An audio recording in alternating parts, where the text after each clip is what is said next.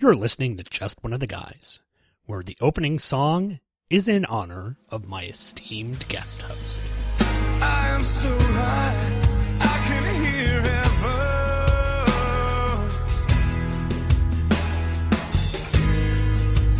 I am so high, I can hear heaven.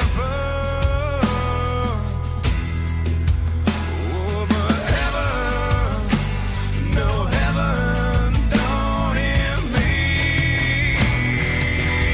And they say that a hero can save us. I'm not gonna stand here and wait.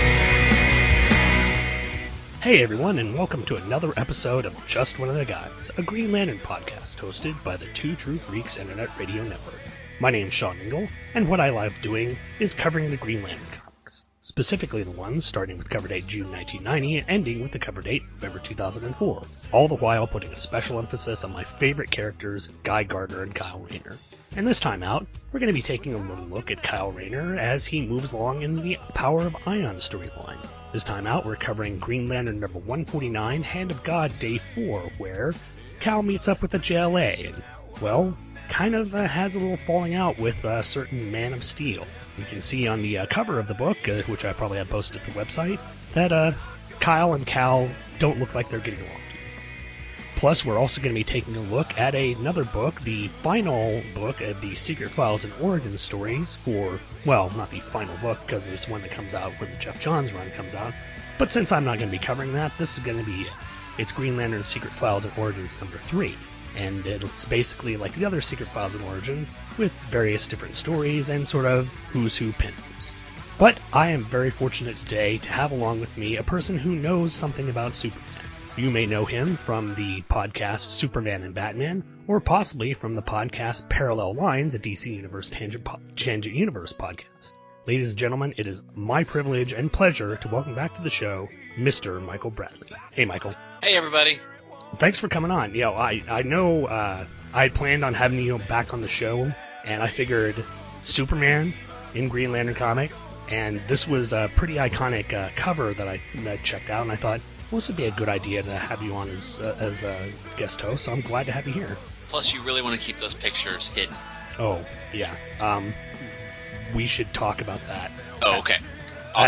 I'll play some podcast promos, and we can work out negotiations of where I can leave the payment for all of that. Sounds good. Okay, so after these promos, and obviously some emailing of money or credit card information to Michael, we'll be getting into coverage of Green Lantern number 149. They're watching us as we all fly away. Whoa. In 1977, the world changed. The film industry was transformed. The popular culture rocked. And young minds forever altered. Star Wars arrived. And nothing would ever be the same again. Though everyone wasn't affected in the same way, everyone was affected. This is my Star Wars story. My Star Wars Story. Monthly at mystarwarsstory.com. Why do you think superheroes are so important? People need heroes because they need somebody to inspire them, something to aim for, somebody to try to be like.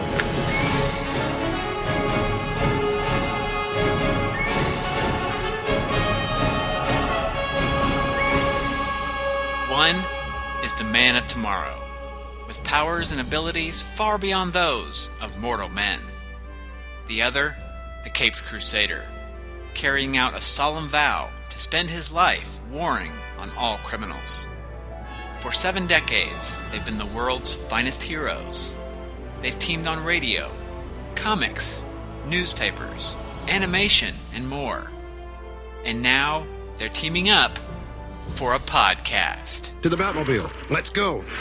Up, and away! Atomic batteries to power. Turbines to speed.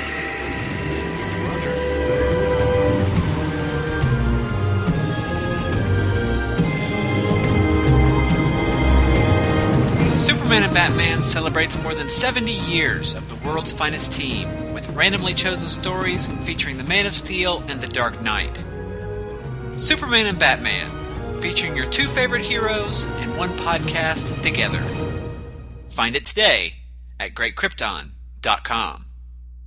All right, and we're back. So we're going to go ahead and forego email again. Thanks, everyone, for writing in. I do appreciate it. If you'd like to write in, the email address is justoneoftheguyspodcast@gmail.com. Love to hear from you guys. But for now, we're going to go ahead and start off with our coverage of Green Lantern number 149. This one was cover dated June 2002 and released on April 3rd, 2002, with a cover price of $225 US and $375 in Canada. The title was Hand of God, Day 4. The writer was Judd Winnick, penciler was Dale Eaglesham, inker was Rodney Ramos, letterer was Kurt Hathaway, colorist Moose Bowman, assistant editor Nachi Castro, and the editor was Bob Schreck. Absolutely, the one person in the entire world that you don't want to annoy would have to be the last son of Krypton, Superman. However, Kyle Rayner, now the immeasurably powerful Ion, doesn't seem to be too concerned as he sits in the JLA meeting chamber in the moon-based watchtower. The League is assembled to discuss new carpeting or something like that when the Martian Manhunter discovers a spatial anomaly forming near Earth. Suddenly, an armada of crystal invaders of Karalix pop out of cloak, and the League springs into action to mount a defense of Earth. But Ion tells the heroes not to worry, that he's got this. In fact, even before the team could determine what the anomaly was, Ion had intercepted the fleet, let them take a few pot shots at him, then banish them back to whence they came, or into the cornfield. Makes no difference. Crisis averted, Cal asks if they can check out the Space IKEA catalog to see how they'll be revamping the watchtower. This is where the Man of Steel calls Cal away from the group for a little heart-to-heart conversation. Cal says that he's amazed with all the feats that Ion is doing, and Kyle says that he's humbled that Superman approves of his actions. However, Superman says that that's where he's wrong. He doesn't approve, and he thinks that Ion is overstepping his bounds. Kyle asks for clarification, and Cal says that the heroes always need to strike a balance between protecting the people and becoming too great a force in their lives. He says that they are here to help protect the people of Earth, to allow them to keep on living, but not to do the living for them. When you take away the need for humanity to help themselves, they aren't living. They're being kept. Cal also says that that kind of admiration can lead to worship, and faith in a higher being is one thing, but faith in a higher being living among living people is another. To make his point, Superman Googles Church of Ion and finds over 50 websites that have popped up over the past few days, and that's only in the US. Concerned by the news, Kyle heads back down to Earth and watches the New York Fire Department rescuing a family from a burning building. As an explosion goes off near a cherry picker, Kyle prepares to spring into action, but realizes that the firemen have the situation well in hand. Later that night, Kyle is sitting on the steps to his apartment, talking to Alan Scott about what Superman said earlier in the day. Kyle knows he's going about this the wrong way, and he asks Alan for some guidance. Alan says it was easier when he could just take the ring off and walk away, but now that with the power inside him, it's a much different story. Alan asks if Kyle misses being Green Lantern, and Kyle admits it was much simpler when he was. Getting up, Kyle thanks Alan for the advice, but now he's thinking that he needs to talk to someone important in his life, but someone he's never really met. His father.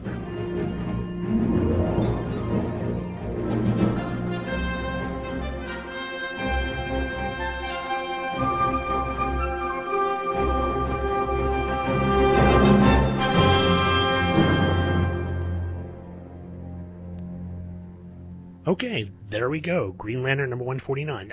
Michael, do you have any notes or any specific things you want to talk about on this one?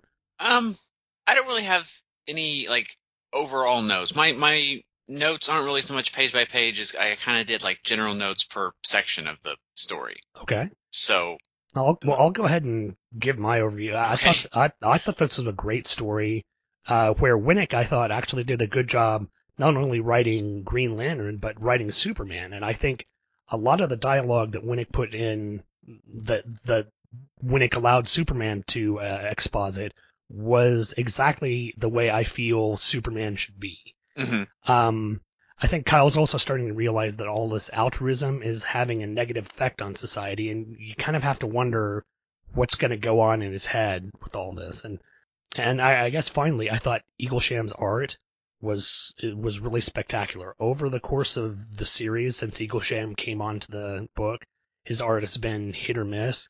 In this book, I think it really shines, and there's some great pieces in here. So Yes, it's a shame there wasn't more action in the story for Eaglesham to do action, because it's a lot of talking. But I really like the art in it too. Oh yeah. Speaking of art, like I said, the cover was the thing that really caught my eye. I mean, this isn't Eaglesham doing the cover. This is Brandon Badeau, Mm-hmm. and he did the interior art for the last Green Lantern issue.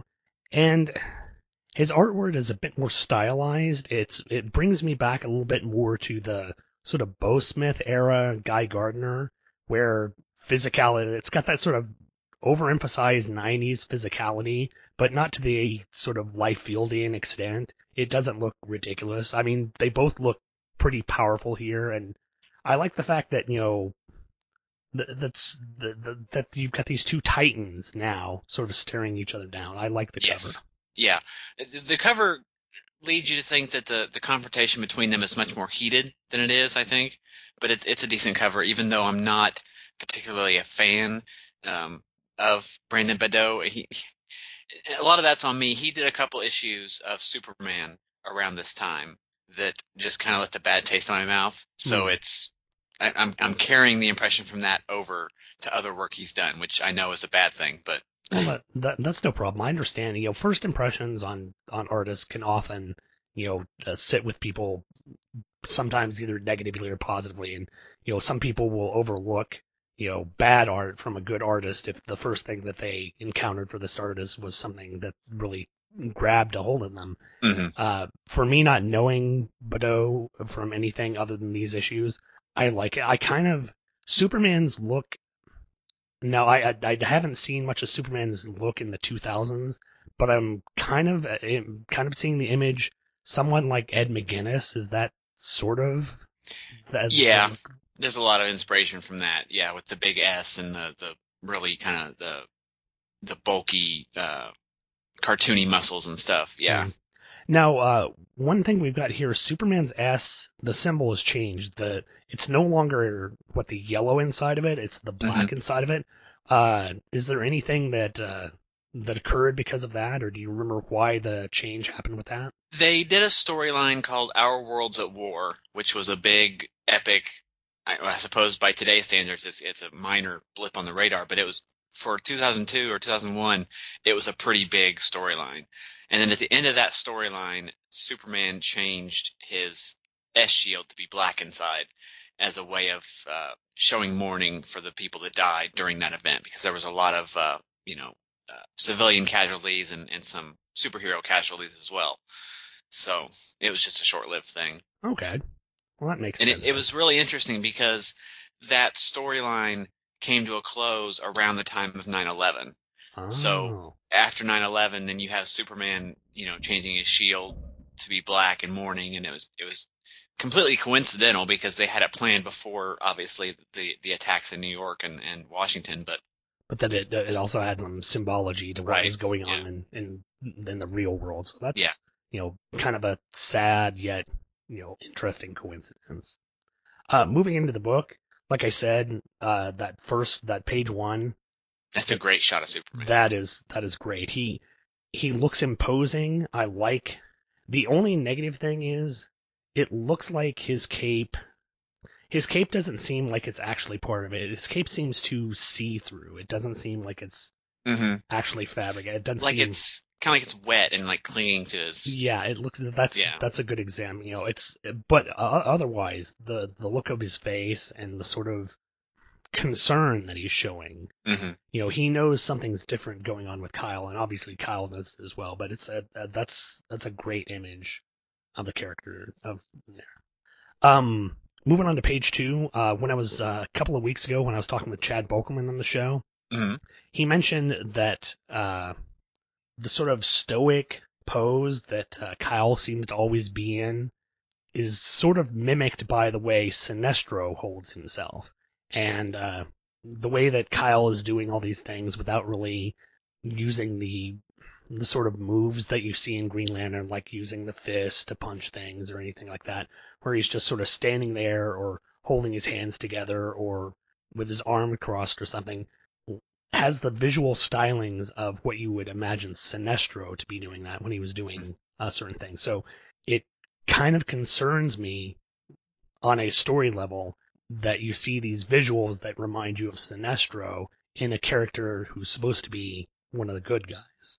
I didn't really pick up on that, but you're right. I mean, there's a little arrogance or just kind of a coldness to it that I didn't catch. Yeah.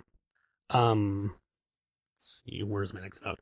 On page 5, they mention in page 5, the panel 2, Plastic Man mentions the Martian invasion, Mm-hmm. and I'm assuming that's the Martian invasion that happened in the early run of the Morrison League. I'm not certain if those Martians came back, because I think I stopped collecting the JLA right as Morrison left. So I'm not certain if the Martians ever appeared again in the run, or if this is just the initial appearance of the Martians that Plastic Man's talking about here. Where he says something about we just went through a Martian invasion last week or something like Yeah. that. Yeah. I didn't know if that was a specific reference to something or just Just Plastic Man being a doof. Yeah. Yeah. Mm. One thing that I was on this opening sequence here with the JLA and in the Watchtower, when I picked up this book, I was a little wary because I'm not real familiar with this era of Green Lantern. Like you, I haven't read a lot of it. And when I saw this was ostensibly part 4 of a story, I was a little concerned. But as it turned out, I really wasn't too lost at all. I didn't know how Kyle got these powers, and I do now because I've heard your coverage of it. But when I first read it, I didn't know. But I thought Winnick did a good job in these opening pages of making that question one that didn't need answering. He gives us Kyle's mindset, and he shows us, as we're going to get to here in the next page or two, he shows us just how powerful Kyle is, and we see that the rest of the league is kind of uneasy about that. So I guess you could kind of take that as Kyle's perception of how he thinks they feel, but depending on how you want to read it. But yeah, well, go ahead. Oh, I was just going to say I was really pleasantly surprised at just how enjoyable this was to a relative newcomer, despite being the middle of a big storyline. Yeah, it is. It does say that it's part 4 of a story, and really, it could be a standalone because simply enough is given to you to let you know what's happened to Kyle. Mm-hmm. But if you've read the prior things that have happened, if you read the prior issues and you know how this all occurred, it adds to it. But basically, just know that Green Lantern is suddenly more powerful, and he can do different things, and it's kind of raised concern for the other heroes of the DC universe. In fact, in the previous issue, which unfortunately hasn't dropped yet in the feed, we have a little interlude where Superman is watching Kyle doing some of his humanitarian efforts across the globe, and he's sitting there as Clark in his home watching this on the news, and he's got that kind of concerned look on his face. So prior to this, there has been a build-up that perhaps the superhero community isn't quite comfortable with what Kyle's doing here.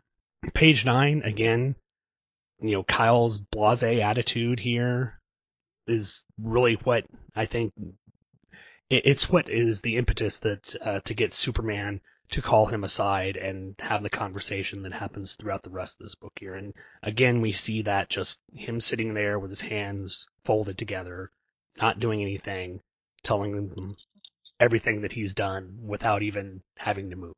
And when these characters know how Green Lantern actually works and how prior to this, how he did things, Mm-hmm. to hear that he's doing these things, this invasion that the League felt that they'd have to completely mobilize and call up, alternate League members and all this stuff, to find out that Kyle has handled it without even having to lift a finger, has got to raise some concerns. So I'm glad that in the next part of this book, Superman comes in and decides to have his talk with him. Yeah.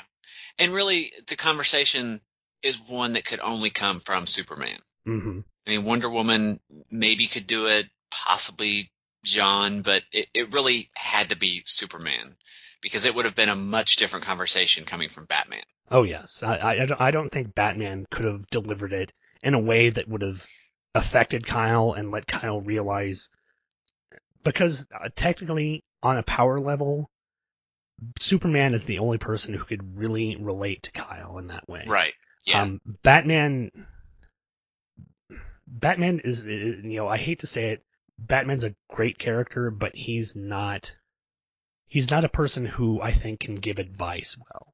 He's putting it nicely, yes. Well, he's a person who will scare the living bejesus out of you. Right. He's not a person who's going to take you in and try and help you understand the situation of what's going on. He's the bad cop. Mm-hmm. Yeah, that's an apt description. And my notes for this are just kind of general, and I personally, on these pages where Kyle and Superman have a conversation, I think it's probably some of the best writing that I've seen in a while for the character of Superman, how he's defining what the hero's purpose is, how we help people, but we don't try and manipulate what they're doing. Mm-hmm. This is how Kyle is sort of overstepping his bounds, and I'm glad that Kyle takes it in the right way and doesn't think that Superman's overstepping or trying to limit him from doing stuff, that he's just concerned that as heroes, they can't keep the people. They can't try and direct their lives. They have to let them live their own lives and help them out in any way that they can. So this is just some great writing here. Yeah. Well, Superman, I think, knows what it's like to have to look at yourself and what you're doing and judge how far is too far. He knows what it's like to deal with that kind of unlimited power. And I really like the way that Superman presented it to Kyle. He wasn't accusatory or pointing fingers. He was just talking straight and in a way that's both kind and respectful, but showing concern as well. Mm-hmm. And it's incredibly fatherly as well.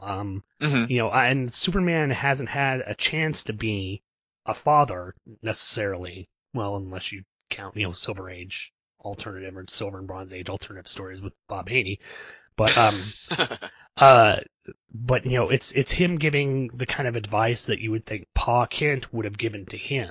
Yes. And I'm glad that it again springs forth from the idea that Clark Kent's upbringing on Earth was what made him this great hero, and now he's getting to pass on that upbringing to someone who necessarily didn't have a father. So Right. It's interesting, at the end of the book, Kyle is going to search down his father, which we'll get to in a while.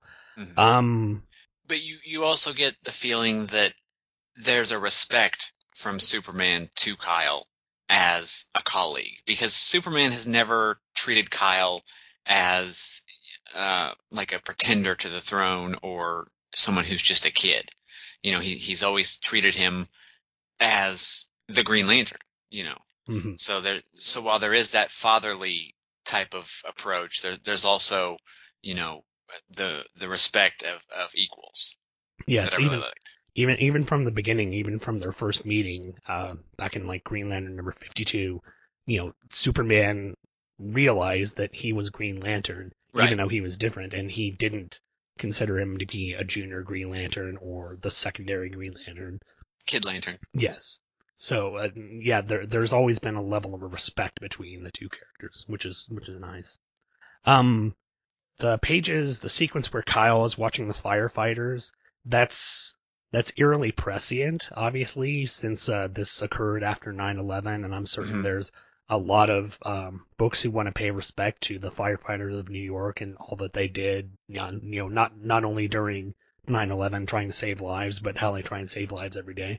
So these few silent panels as Kyle watches the firefighters do their job was just, I think, a nice homage, but also a nice way to get Kyle introspectively realizing how Superman was right, how the people of Earth can handle themselves and don't necessarily need Kyle as a hero to help them out with everything. Right.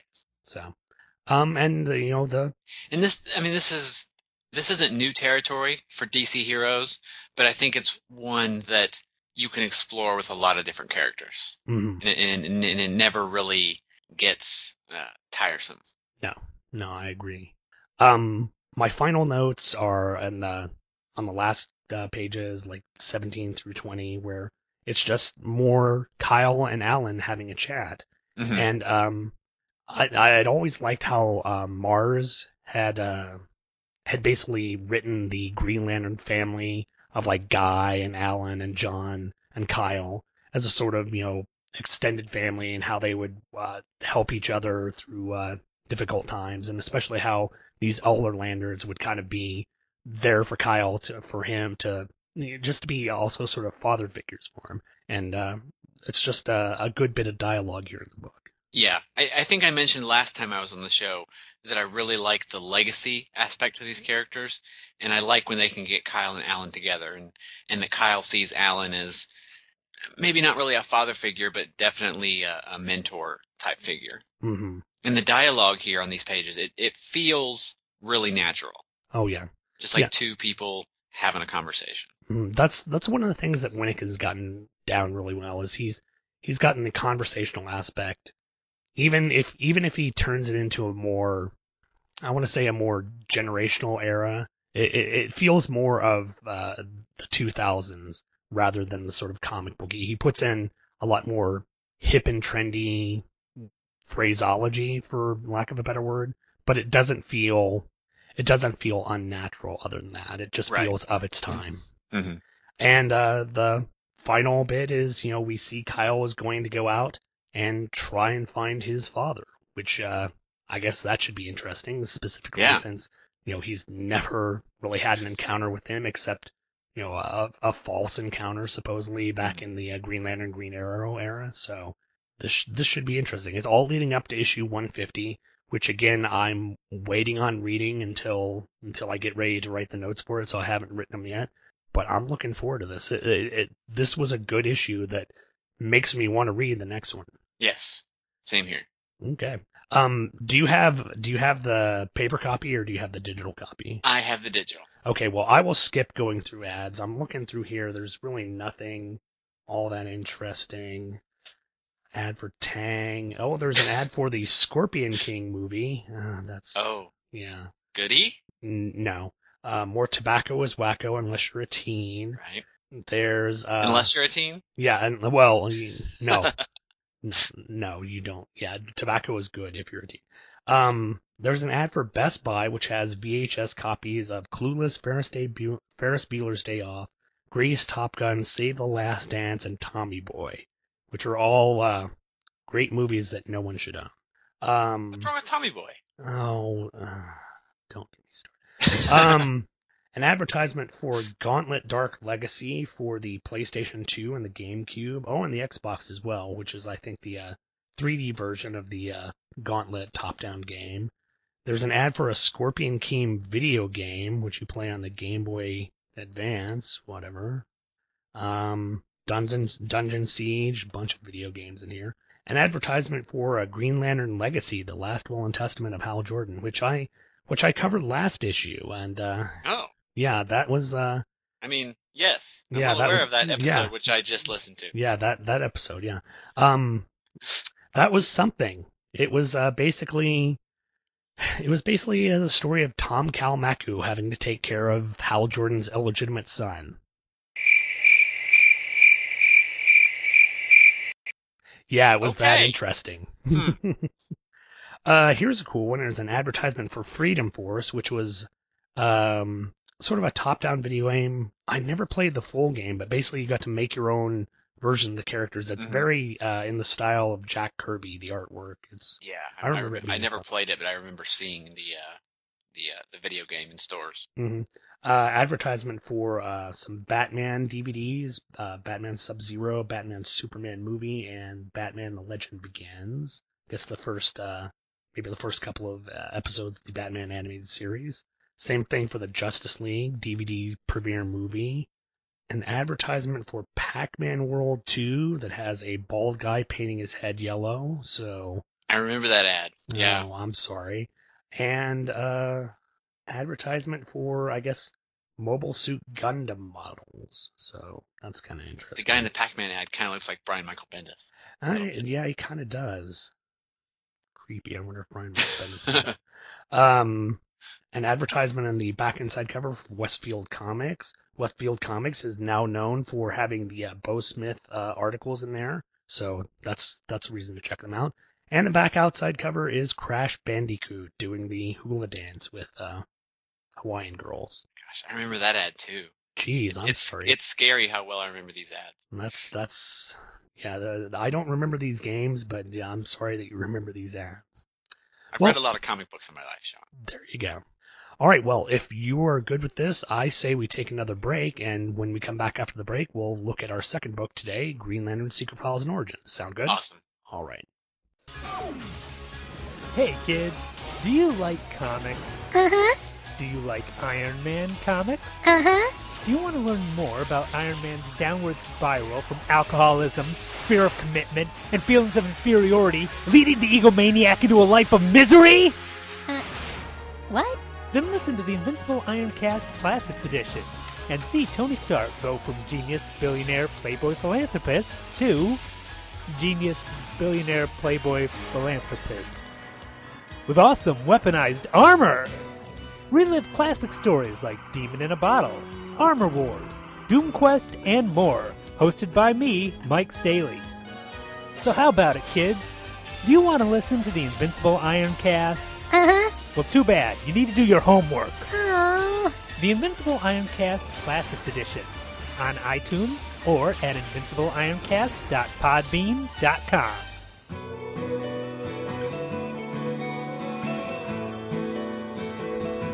Tangent, an abrupt change of course. Tangent, to go off suddenly in another direction or on a different line of thought.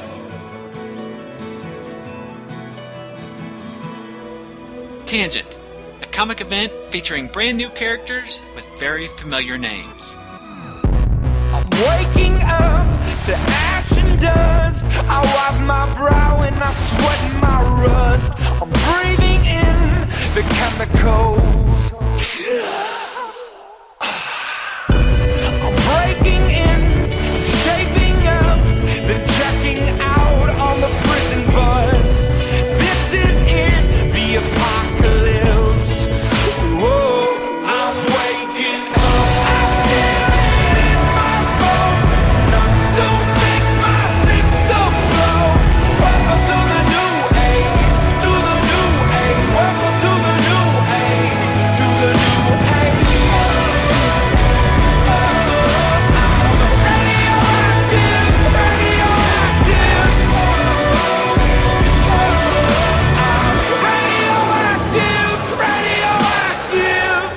Parallel Lines, the DC Comics Tangent Universe podcast. Find it bi-weekly on iTunes and at greatkrypton.com. In the Tangent Universe, you only know the names. And we are back. And we're here to take a look at Green Lantern Secret Files and Origins number 3. This one was dated July 2002 and released on May 29th of 2002 with a cover price of $4.95 US and $8.25 Canada. The cover art was by Jim Lee with Alex Sinclair doing colors and separations, and all the interior colors were by Tom McGraw with interior separations by Digital Chameleon. Like I said again, the cover art was by Jim Lee, and the Green Lantern logo was designed by Ken Lopez. The first story in here was entitled Hard Loving Heroes and was written by Ben Rabe, with pencils. I've just heard bad things about Ben Rabe. Thomas DJ has warned me. Well, not to spoil ahead, but if this story you're about to synopsize is a sampling, maybe you've heard correct things. Pencils were by Jamal Igle, inks were by Dan Davis, and letters were by Kurt Hathaway. And the story goes thusly. In downtown New York, newly attired Green Lantern Kyle Rayner takes on Mazinger or Raideen or Dengard Ace or Kumbatra. Hell, I don't know, one of those Shogun warriors. Luke, Jack, and Eddie'd be able to tell me who it was. Anyhow, the menacing mecha slams Green Lantern into the studios of Total Request live recording, unfortunately not killing Carson Daly. Realizing that the fight might take a little longer than he expected, Kyle ringdials his girlfriend, Ginny Lynn Hayden, and asks if she can mail out some art pages for an independent job that he has. Telling Kyle that special quote-unquote compensation for her time is in order, Ginny acquiesces and heads to his art desk to get the pages. Unfortunately, she also finds a small jewelry box with an engagement ring inside. Later that day, Jenny is showing off the ring to Marin, who's thrilled that Kyle is going to pop the question on Jenny. Unfortunately, Jenny said that Kyle isn't the marrying type, and this ring was meant for Kyle's dead ex-girlfriend, Alex DeWitt. This brings up a discussion between the ladies about relationships between heroes, including Jen's father, Hal Jordan, Guy Gardner, John, and Kyle. And as almost on cue, Kyle Rayner crashes down next to Radu's coffee shop. Streaking into action, Jenny joins the fight but gets knocked into the Hudson for her trouble. Kyle is there to catch her with a ring construct catcher's mitt, but Jenny is none too happy with the save, wondering if Kyle is still thinking of Alex. Heading back to the Asian automaton, Jenny focuses her powers on the Biotron wannabe and blows it up real good. Crisis averted, Green Lantern meets with Jenny to find out just what the heck is going on, but Jenny flies off in a huff, leaving an angered Marin and Radu shoving the art delivery back into Kyle's hands.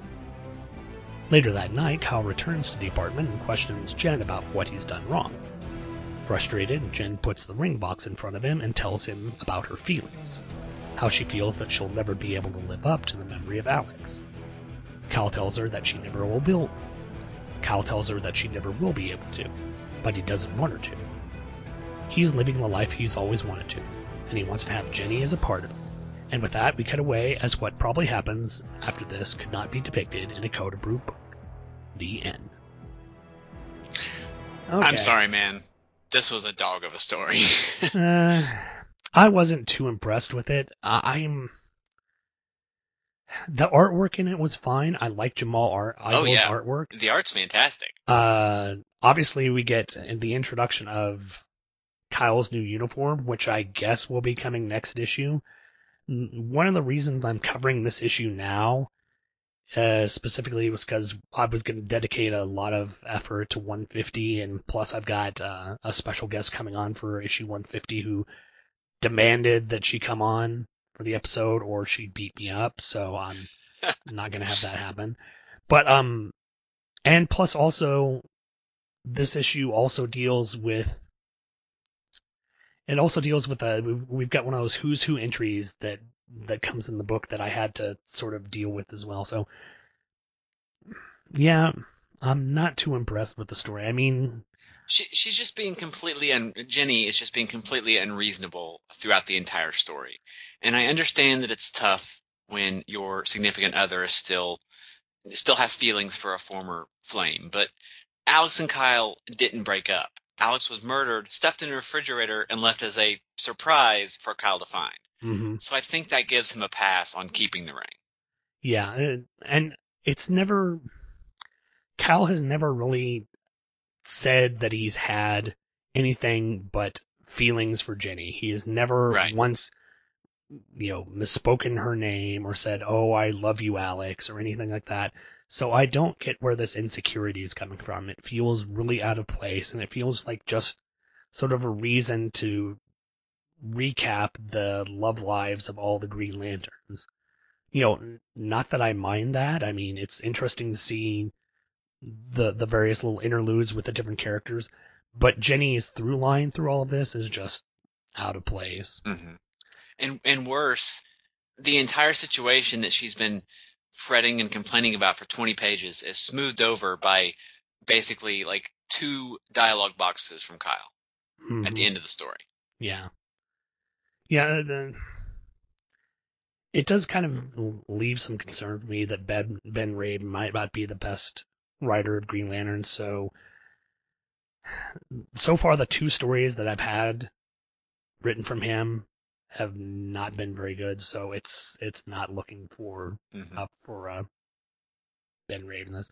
How many issues was he on for? Do you know off the top of your head? I know after Winnick leaves, around 160 or something, he's there almost till the end, until about 175, where Ron Mars comes back. About a year and a half then. So yeah, and a lot of that supposedly, I know Michael Bailey's talked about this, and he says that he was kind of cold on the book when Kyle went off into space. So, yeah, again, it doesn't speak highly of it. I'm trying to see if I have any specific notes. Aside from the artwork, I really don't have all that much to say about it. I mean, Jen looks good. The facial expressions look good. The action sequences look good. Yeah. This TRL spoof had to be cringeworthy even in 2002. Because, I never followed TRL, and I don't know how big Carson Daly was. But yeah, this just seems like something that's very set in its time. It would be, it's essentially like, in the 80s seeing an Arnold Schwarzenegger billboard or something, just... Well, if I remember right, I think TRL ended around this time. I could be wrong. So this could be just completely outdated. Yeah. That wouldn't be surprising. Yeah, them striking when the iron is cold. Yeah. Go ahead. Sorry, go ahead. I really don't have anything. Now that that we are kind of in agreement that it's not really all that good a story, just nice art, there's really not that much to talk about. Yeah. One thing I did kind of find funny when they're recapping the various relationships is that they leave out a lot of relationships. They leave out that Alan Scott married another villain, the Harlequin. It doesn't talk at all about the creepy relationship between Hal and Aricia. It doesn't talk about Guy's relationship with Ice. And John and Hal have had other relationships as well that are glossed over. So I think there is a story there about why the Green Lanterns go through so many relationships and the effect that has on their lives and their current relationships. But this particular story just was a very wrong-headed way to go about it. Yeah, I think they could have easily approached the relationships that the Green Lanterns go through in a much better way than having to have Jenny get all PO'd over the fact that Kyle hasn't gotten rid of the engagement ring that he was supposed to give to his murdered girlfriend. So, right. Yeah. You want to move on? I am ready to move on. Okay, and let me get to... Do you want me to just take it from there with the profile, or? Okay, yeah, we can go to the profile next. Okay. So the next thing in the book is these secret files and origins, as I'm sure Sean has talked about when he's covered the other two issues. They have like one-page dossier files of various characters, and the first one is for the man himself, Kyle Rayner, and the art is by all the profiles in this book are written by Scott Beatty, and the art for this particular one is by Dale Eaglesham and Rodney Ramis, and it's just a pretty quick profile. It's limited to what Sean's covered in the past few episodes, including how Kyle drained the power of Ion and then again became Green Lantern. So yeah, it's a lot of these pages I like because if you've been listening to Rob and Shag over on the Fire and Water podcast, once a month they do a Who's Who podcast, and these are sort of kind of like Who's Who updates specifically for the Green Lantern book, and it's got the same sort of stylistic thing with the character in the background and then some artistic designs in the back, the character in the foreground and some artistic design in the background. It's not necessarily the same style where you'd see the character without his mask and do this, but it's Kyle floating around as Ion in the background. It's not a bad image. Kind of looks like he's rubbing his belly. Yeah, maybe he just had a good meal and he's ready to burp up an empanada. Sorry, that's awful. After that, we get the next story, which is called Single Point of Failure, which was written by Dan Curtis Johnson with pencils by Greg Scott and inks by Mick Gray. Comicraft did the letters, Tom McGraw did the colors, and Digital Chameleon did the separations. And it mentions here that Chase was created by Dan Curtis Johnson and J.H. Williams III. And this story goes like this. On a Central Park bench, a lone figure is approached by a trench-coated man and offered an extra cup of coffee.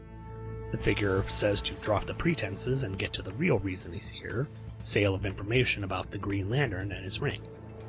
The man in the trenchcoat says that's just what he wanted to hear as he reveals the meeting was a sting operation and prepares to take the figure into custody. However, the figure reveals that he is Green Lantern and wonders why this group is so interested in info about him. Agent Stack says that's on a need-to-know basis, as he tells Green Lantern he's lucky he didn't screw up their case on finding these people selling stolen info. Later, Agent Stack and Chase are meeting with their boss, an animated skeleton in a business suit, telling him about the Green Lantern situation. Administrator Scully, you didn't see what it did because his head's the skull. Never mind. Anyhow, Scully tells the agents to drop the investigation of Green Lantern and focus on a mole in the organization. After the duo leave the room, Scully is met by Sentinel and Jade, who tell Scully that it was a good idea to back off on the Green Lantern issue. Do you know what the hell this story was about? What do you mean? Yeah. You think it's referencing something, or? Well, no. Why this was here? I know it has relationship to the characters of Chase, who I guess is sort of an X-Files type character that came up in the late 90s, early 2000s. I know Thomas DJ has talked about the Chase series that went on during that time, but I have no idea what's supposed to be going on here, why this is happening, who this business suit skull person is. It's Mr. Bones. Oh, okay. That's his name. Really? Yeah. I don't know. I kind of like this. I mean, I haven't read the Chase series, but it's something I want to track down at some point.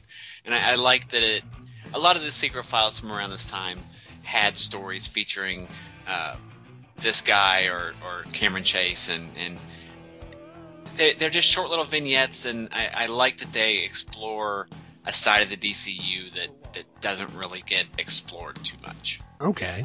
Well, see, I've had the Chase series recommended to me, like I said, by Tom DJ, and I'm interested to read it, but I have no idea who these characters were and why Sentinel and Jade would be telling this skull-headed guy, Mr. Bones, I guess, to lay off the Green Lantern situation. Well, I think, and I haven't read Chase, as I just said, I haven't read it, but I think this guy is a former Infinity Inc. character.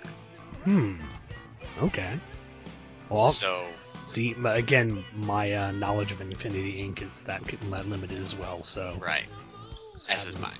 Sadly. You know, the art was okay. It was a unique story, but I don't know, since I don't know exactly what's going on with this, since you said that this was kind of part of what a lot of the Secret Files and Origin story were doing at this time, maybe there was kind of a mandate for all of the Secret Files and Origins of around this era to have these characters sort of investigating the heroes. So. Could be. And I kind of like the idea that even though we know it's not true, as readers, we know that the ring doesn't corrupt the bearer. I can see how this group might come to that theory, given what they know. Mm-hmm. And I like the idea of them looking into that and exploring that and being all paranoid about it. So. Yeah.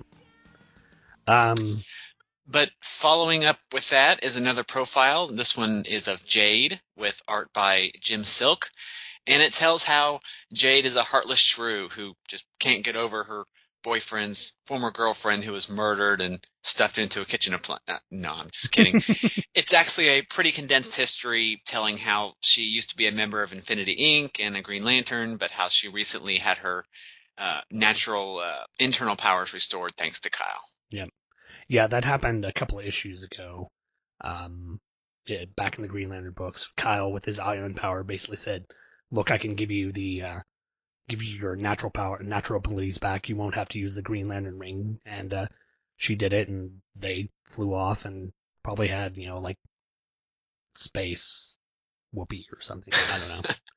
But it's a bit vague of a profile, but she does have a very dense history, so it hits the high points and how it relates to Kyle, and that's what it's supposed to do. Well, and the fact that the history or the dialogue, the text box is only like 1/3 of the page, and the majority of the page is taken up by this sort of, well, not really kind of pin-up shot of Jade sticking her butt out in like the middle of a door jam or something.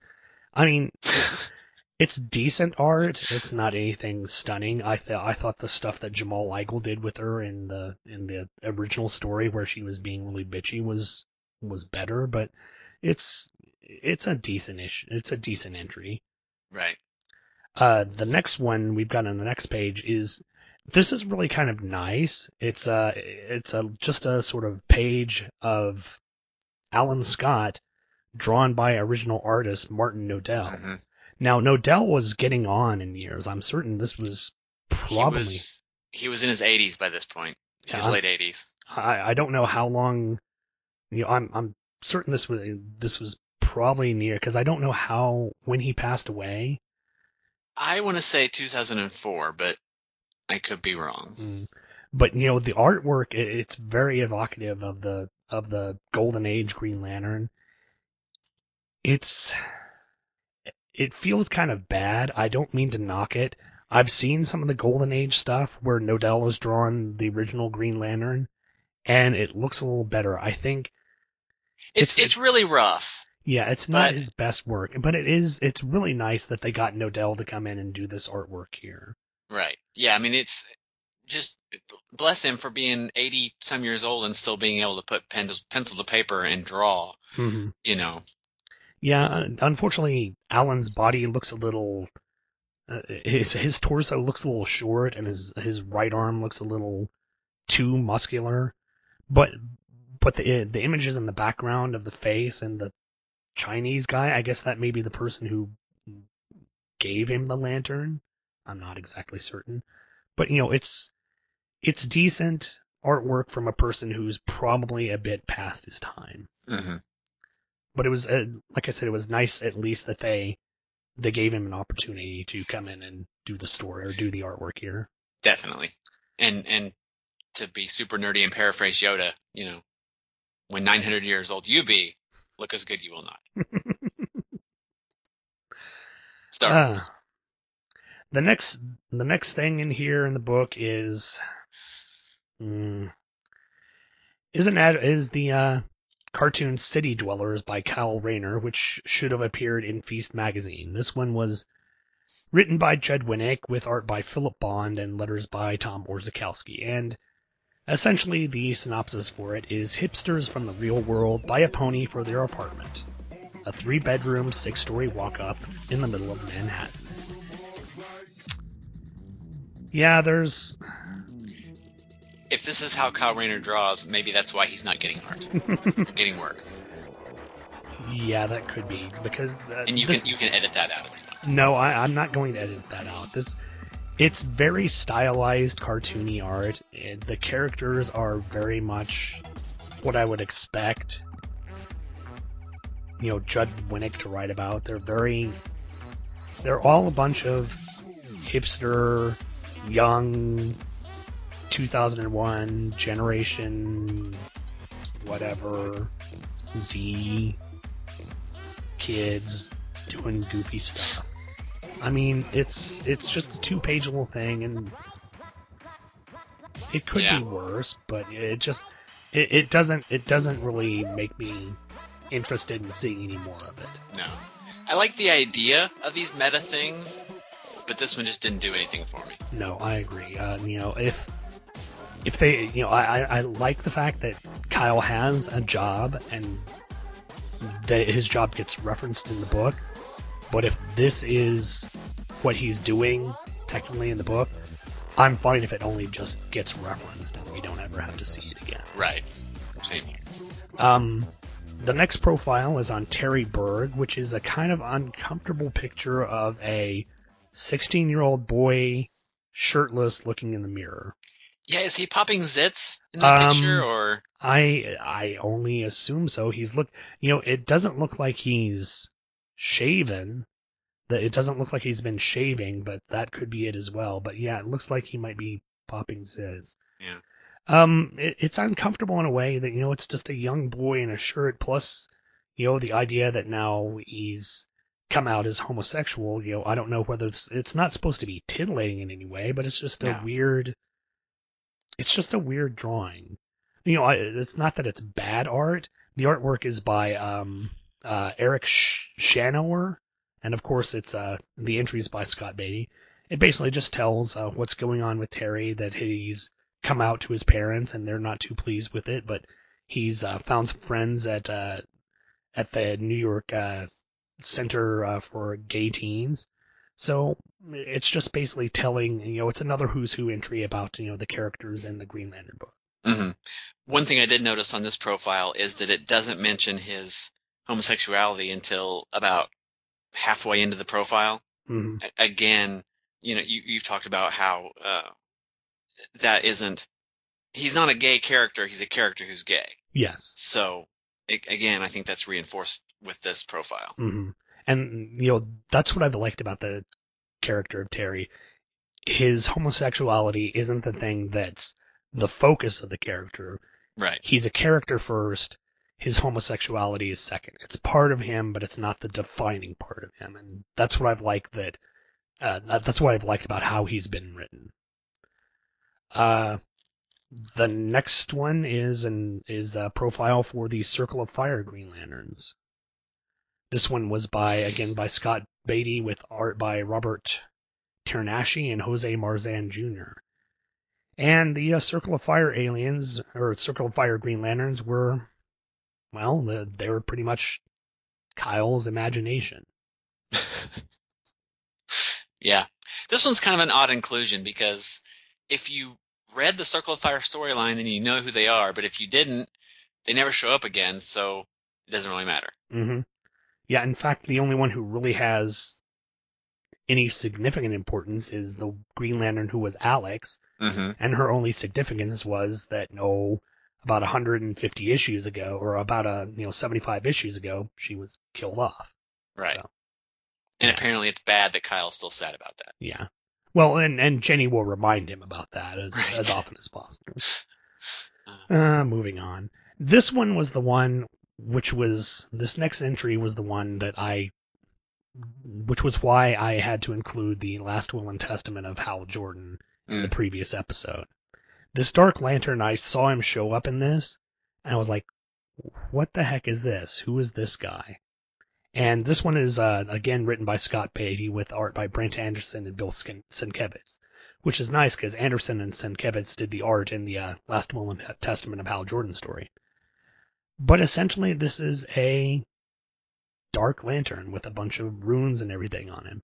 And it's very late 90s. Mm-hmm. And since, this is going to be coming out after I already did that episode, do you want to be spoiled as who the Dark Lantern actually is? Yeah, go ahead. It's Kilowog. What? Yep. No. It is. At the end of the story, Last Will and Testament, we find out that this Dark Lantern who was hunting down Tom Pieface Kalmaku and little Martin Jordan, who just looks like a shrunken head of Hal Jordan put on a kid's body, is actually the dead soul of Kilowog come to try and enact vengeance on them. But it's okay, because at the end of the story, they rebuild Oa and Kilowog comes back. Even though he doesn't. I have so many questions. Don't think about it. It's best not to. Who is the mother of this child? Never said. And this story is in continuity. I don't know, because supposedly in the Last Will and Testament of Hal Jordan, Oa returns, that Martin Jordan, the little kid, brings back Oa, but as far as I know, I think Kyle brings back Oa, maybe in issue 150. Again, like I said, this is only what I've heard, so I don't know. But this is obviously in Green Lantern Secret Files and Origins, so the Dark Lantern is in continuity, but the bringing back of Oa might not be in continuity. It's all kinds of wonky. I'm speechless at this point. I don't know what to say. Just try and forget about it. If you ever get the opportunity to read Last Will and Testament of Green Lantern, I will read something else. Yes, I'd like you to forget about it as well. And the final entry in the book is one on John Stewart, which is Okay. Art by Eduardo Rizzo. It's not that great art, but it's a little, it's a really short synopsis for Jon Stewart, who's a character who I think would have. I think someone would be able to do a bit more with talking about the character. I mean, I see his inclusion in here because finally he's now no longer Green Lantern. He's had the moment of him losing his ability to walk and then regaining it and all this, but I'm certain this is probably setting up for what comes later in the story where John actually becomes Green Lantern once again. Mm-hmm. So. Yeah. Jon Stewart's one of those characters that's really been jerked around through the years. Yeah, that's the unfortunate thing is John's an incredibly interesting character that everyone just seems to take and do whatever they want to do with whenever they write the character. Yeah. Unlike Hal and Guy and even Kyle, who have specific storylines that carry through different iterations and different writers, John's the kind of one who seems to be the most malleable and doesn't really have a defined history or storyline other than, I blew up Xanshi. Right. So. Well, even the depiction of the character. I mean, he was an angry black man stereotype, and then he was a Green Lantern, and then a Dark Star, and then he was in a wheelchair, and then he was a Green Lantern again, and. Yeah. They've taken the character to do so many things. They've never seemed to settle on what his character is. And I don't think, aside for Denny O'Neil, they've really given him any definition to be certain. So maybe Gerard Jones in the Mosaic run as well.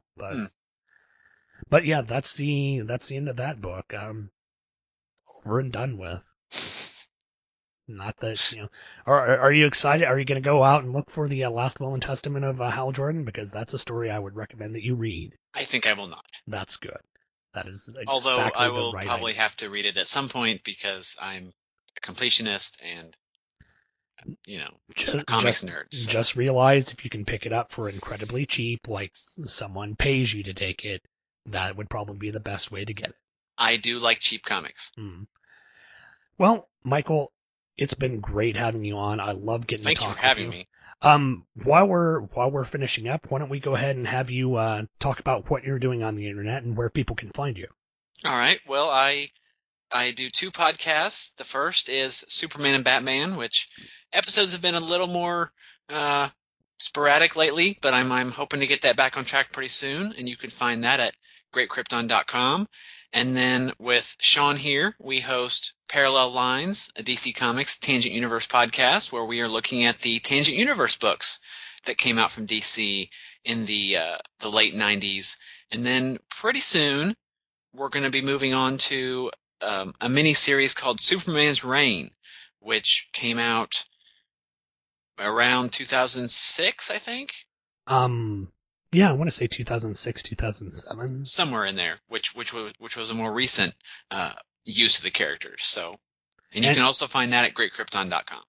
And plus, the Tangent characters are going to be coming back in the Convergence storyline. And yes. I'm looking forward to see what's going to be happening with them. The Convergence looks to be, I don't know what Convergence necessarily is going to be, but it's looking interesting regardless of what comes out of it, whether it's just a sort of one-off thing or whether it's going to have any major changes in the DC universe.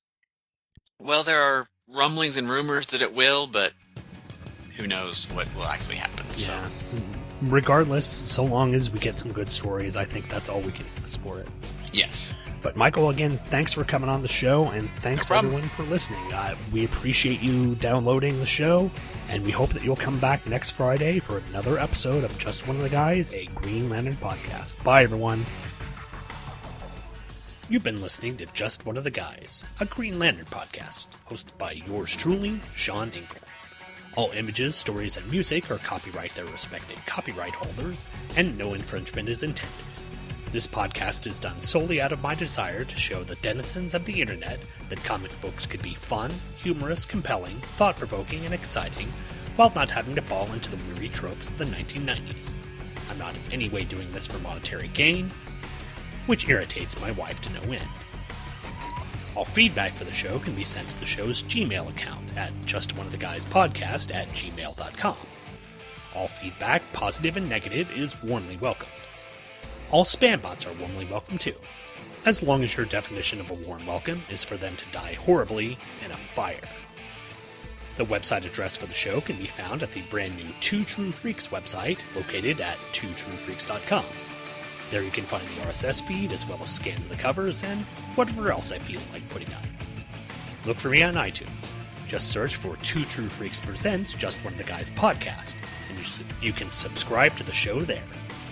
You can search for me on Facebook as well, and now you can find me there, as it was a requirement of my new Demonza Core contract.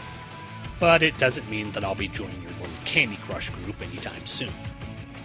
Thanks for downloading and listening, and come back next Friday for another episode of Just One of the Guys, a Green Lantern podcast.